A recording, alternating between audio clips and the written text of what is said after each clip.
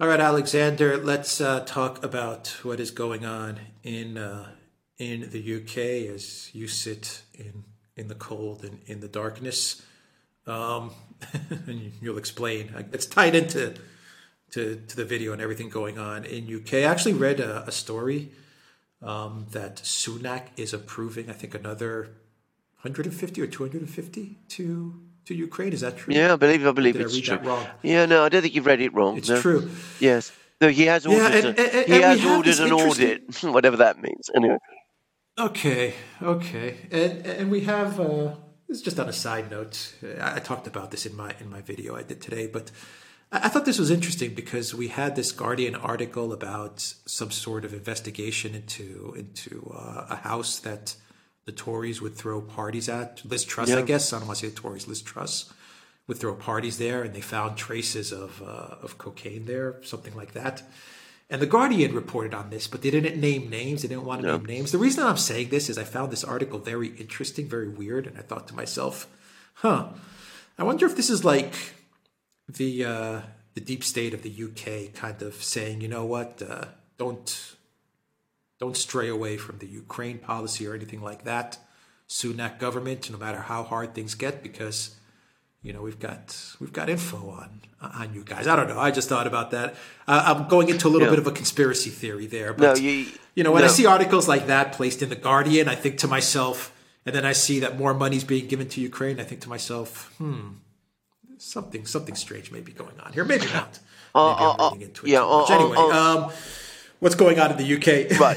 Well, let me start with the last one because I think you're absolutely right. Actually, I mean, it might seem a bit far fetched, but I'm going to say something. I mean, the amount of drugs, cocaine, and all that you'll find at upper levels of British society. I mean, if you search a house or a building where there's been a party, let's say you're going to find traces. Inevitable. You will also find, if you examine what's going on in the House of Commons, shall we say, an extraordinary amount of illicit sexual activity. I say illicit, people sleeping with each other who are perhaps not married, even though they are married, well, with partners who are not that they're not married to, even when they're married themselves. So there is this sort of thing goes on all the time. Nobody talks about it because people don't. We all know it happens. Everybody knows it happens. So that somebody now is planting stories about this in the media and telling us about these traces that were found. That is more important and more interesting than the fact that those traces were found. If you look for it, you're bound to find it. So somebody went out and looked for it and found it and then has spread it to the newspapers. Now, I don't myself know for a fact what agenda is being followed here, but if it is the agenda that you said, don't stray from the path on Ukraine, it would not surprise me at all. So that's what I'm going to say about that, because obviously that's a developing story. But look, why am I in the dark? Why am I in the dark here in London? The world city, the great capital, the former head of the empire, still the great financial center. The reason I'm in the dark is we've had a cold snap. There's articles all over the British media today and yesterday and the day before about how we're completely unprepared. We haven't put aside enough gas.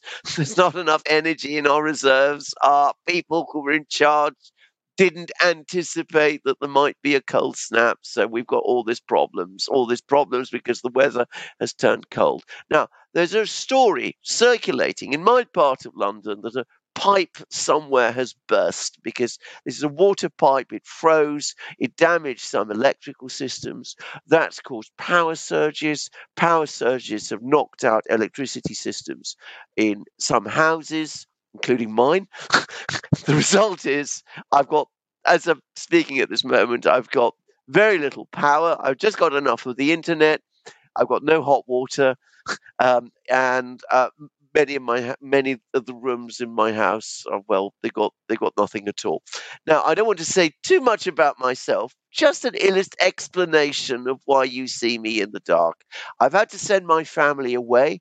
They're staying away. I have to stay here because with the law and order situation in England as it is, you don't want to leave your house empty. And of course, I've kept my dogs and other things. Um, so that's the state of partly the state in London. We have strikes. There's strikes on the railways, strikes in the postal system. People are not sending Christmas cards as they did because there's no guarantee that the postal system will deliver them. So, uh, postal workers, the health service is going on strike. Lots of parts of the National Health Service, nurses, people of this are going on strike. The fact is that economically, socioeconomically, Britain is in a very, very bad way. Living standards are falling. We've got a major fall in living standards.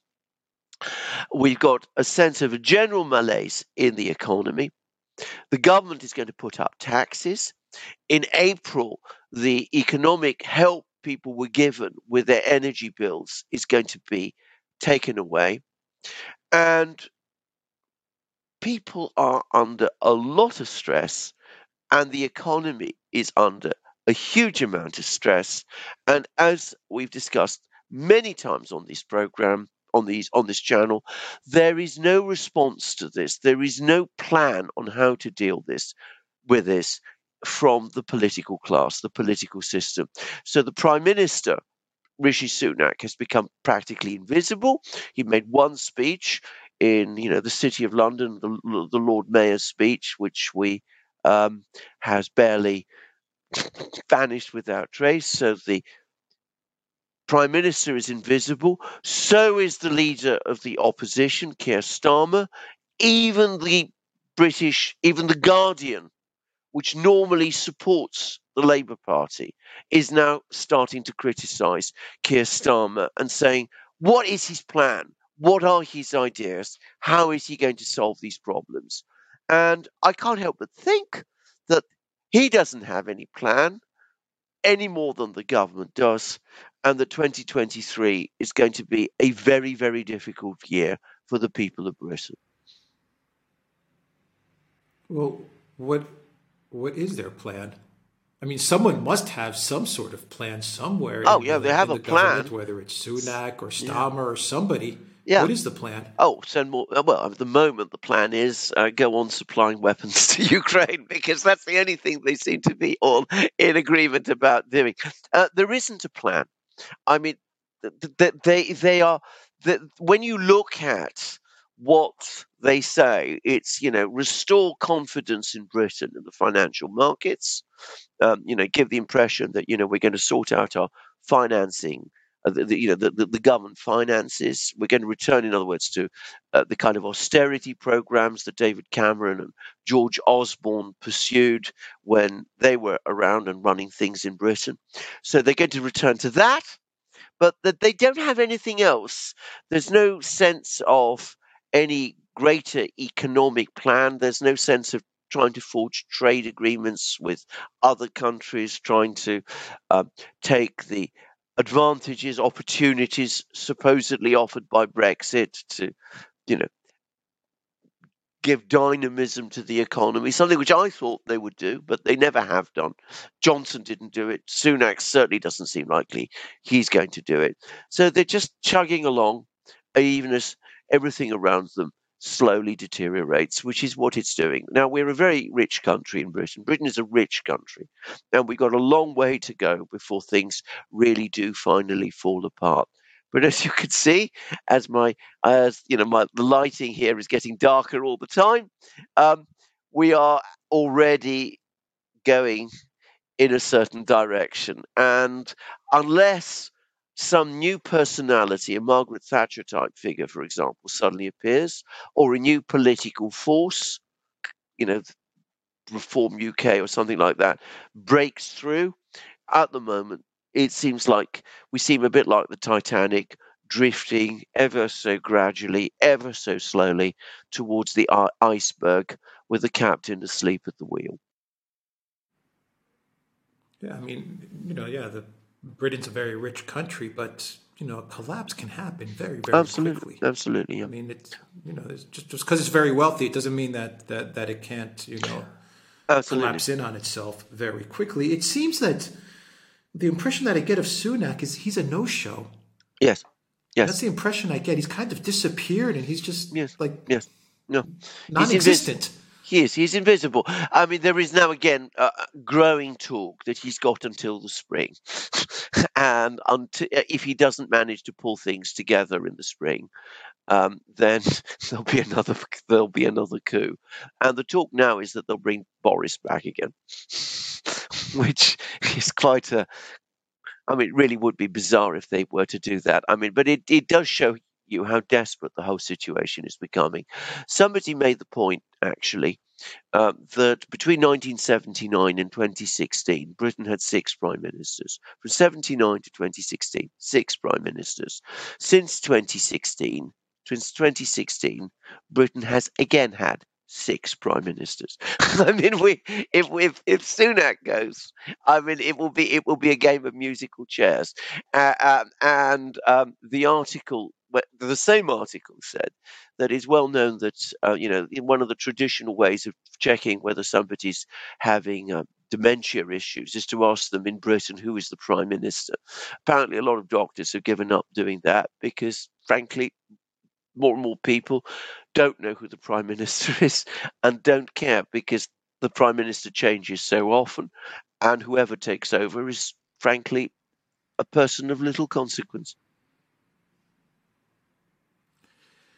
I have to ask this question, as I always do when we talk about the UK. Is there anyone in the government that understands that the first step to bringing the UK back from the brink of collapse is to roll back the sanctions? And ha- are the people in the UK? Is there an understanding? Has there been a tipping point in the public and an understanding that, you know what, the first step that we can take, the easiest step that we can take that can buy us some time and bring us back to a sense of of stability, is to roll back the sanctions, whether we like it or not. I mean, Yeah, this is not about whether you're pro Ukraine or pro Russia or pro Putin, anti Putin. This is just common sense, practical stuff. This is what we have to do. Sometimes life is about making hard decisions or decisions you don't want to particularly make. But this, is there a sense in the public that, you know what, enough, whatever yes, my feelings are with this war and Ukraine and Zelensky, we have to yes. roll this thing back because otherwise we're crumbling. That feeling does indeed exist, and it is getting stronger, even though it still finds it very difficult to get articulated.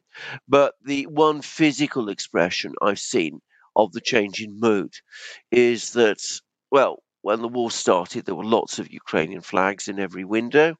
Then, as the months passed, they dwindled, and now they've vanished. I mean, in my part of London, I'm talking about my part of London, other parts of England I can't speak for, but in my part of London, there's only one, brave person who still has his Ukrainian flag out there. All the others have just gone. I mean, so that's a clear sign that people are becoming more disillusioned about this.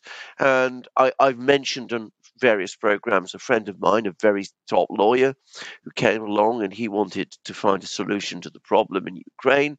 And he said, why can't we have uh, um, a peace proposal that would grant autonomy to Donbass?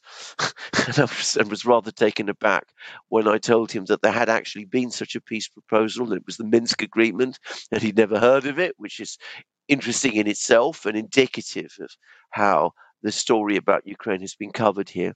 But the very fact that he was talking about looking for a peace settlement, I mean, I think that's also indicative too. So there is that mood. And within the British political class, well, let's be straightforward. There are a lot of very, very clever people in the political class in Britain. And I suspect that many of them deep down know perfectly well that what you said is true, that you have to bring this thing to a stop. You have to come out and say this can't continue any longer. You have to be prepared to take on Biden. It shouldn't be a difficult thing to do. Take on Ursula, hardly a problem, given the problems that she's been having with the corruption scandals that are now swirling all through the European Parliament and the Commission. Scholz looks like he might be prepared to come and give you support.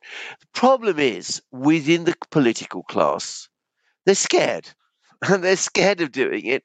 Well, you gave the reason yourself. You have all these Full little stories. circle. Exactly. You have all these little stories being planted. So that's what the problem is. Now, sooner or later, something will break through. But I think it will come from outside the traditional political class. It's not going to come from the left, which is, after the Corbyn experience, absolutely scattered and demoralized. So it's going to have to come from someone on the right. And Farage is talking about coming back into politics. His party is polling quite strongly. I think next year we need to keep an eye on what they're going to do. All right. Any other final thoughts before we wrap this one up? Well, it's all very sad because, as I said, in 2016, I mean, whatever your feelings about Brexit, it was a change. It was something that really did offer Britain an opportunity. And then we had the very long Brexit war, which we covered thoroughly on the Duran. And then we had a new government with a big majority given by the British people to make Brexit work. And they didn't make Brexit work. They got distracted. The Prime Minister at the time got distracted. Boris Johnson got distracted, first by the pandemic and then by this Ukraine thing, which he seized on. And that opportunity has not only been lost, but we have Britain in a terrible way. And of course, and this is the other thing I'm going to finish on, all of those people who opposed Brexit from the outset, they're now going around saying, I told you so. It's all because of Brexit that we are in this terrible hole. Whereas, of course, no real economic analysis that I have seen confirms that. Yeah, they're gonna not talk about Ukraine and try to pin this all on Brexit. That's exactly what they're doing. That's the plan. Yeah, That's exactly what they're doing. and there are going to be a lot of people that buy it. Absolutely. Well, there are. Well, surprisingly enough, the polling has remained surprisingly stable on this issue. But I agree. In the end, there will be a lot of people who will buy it. All right, we'll end it there. TheDuran.locals.com. We are also on Rockfin as well. And go to the Duran shop. 10% off. Use the code GOODDAY. Take care.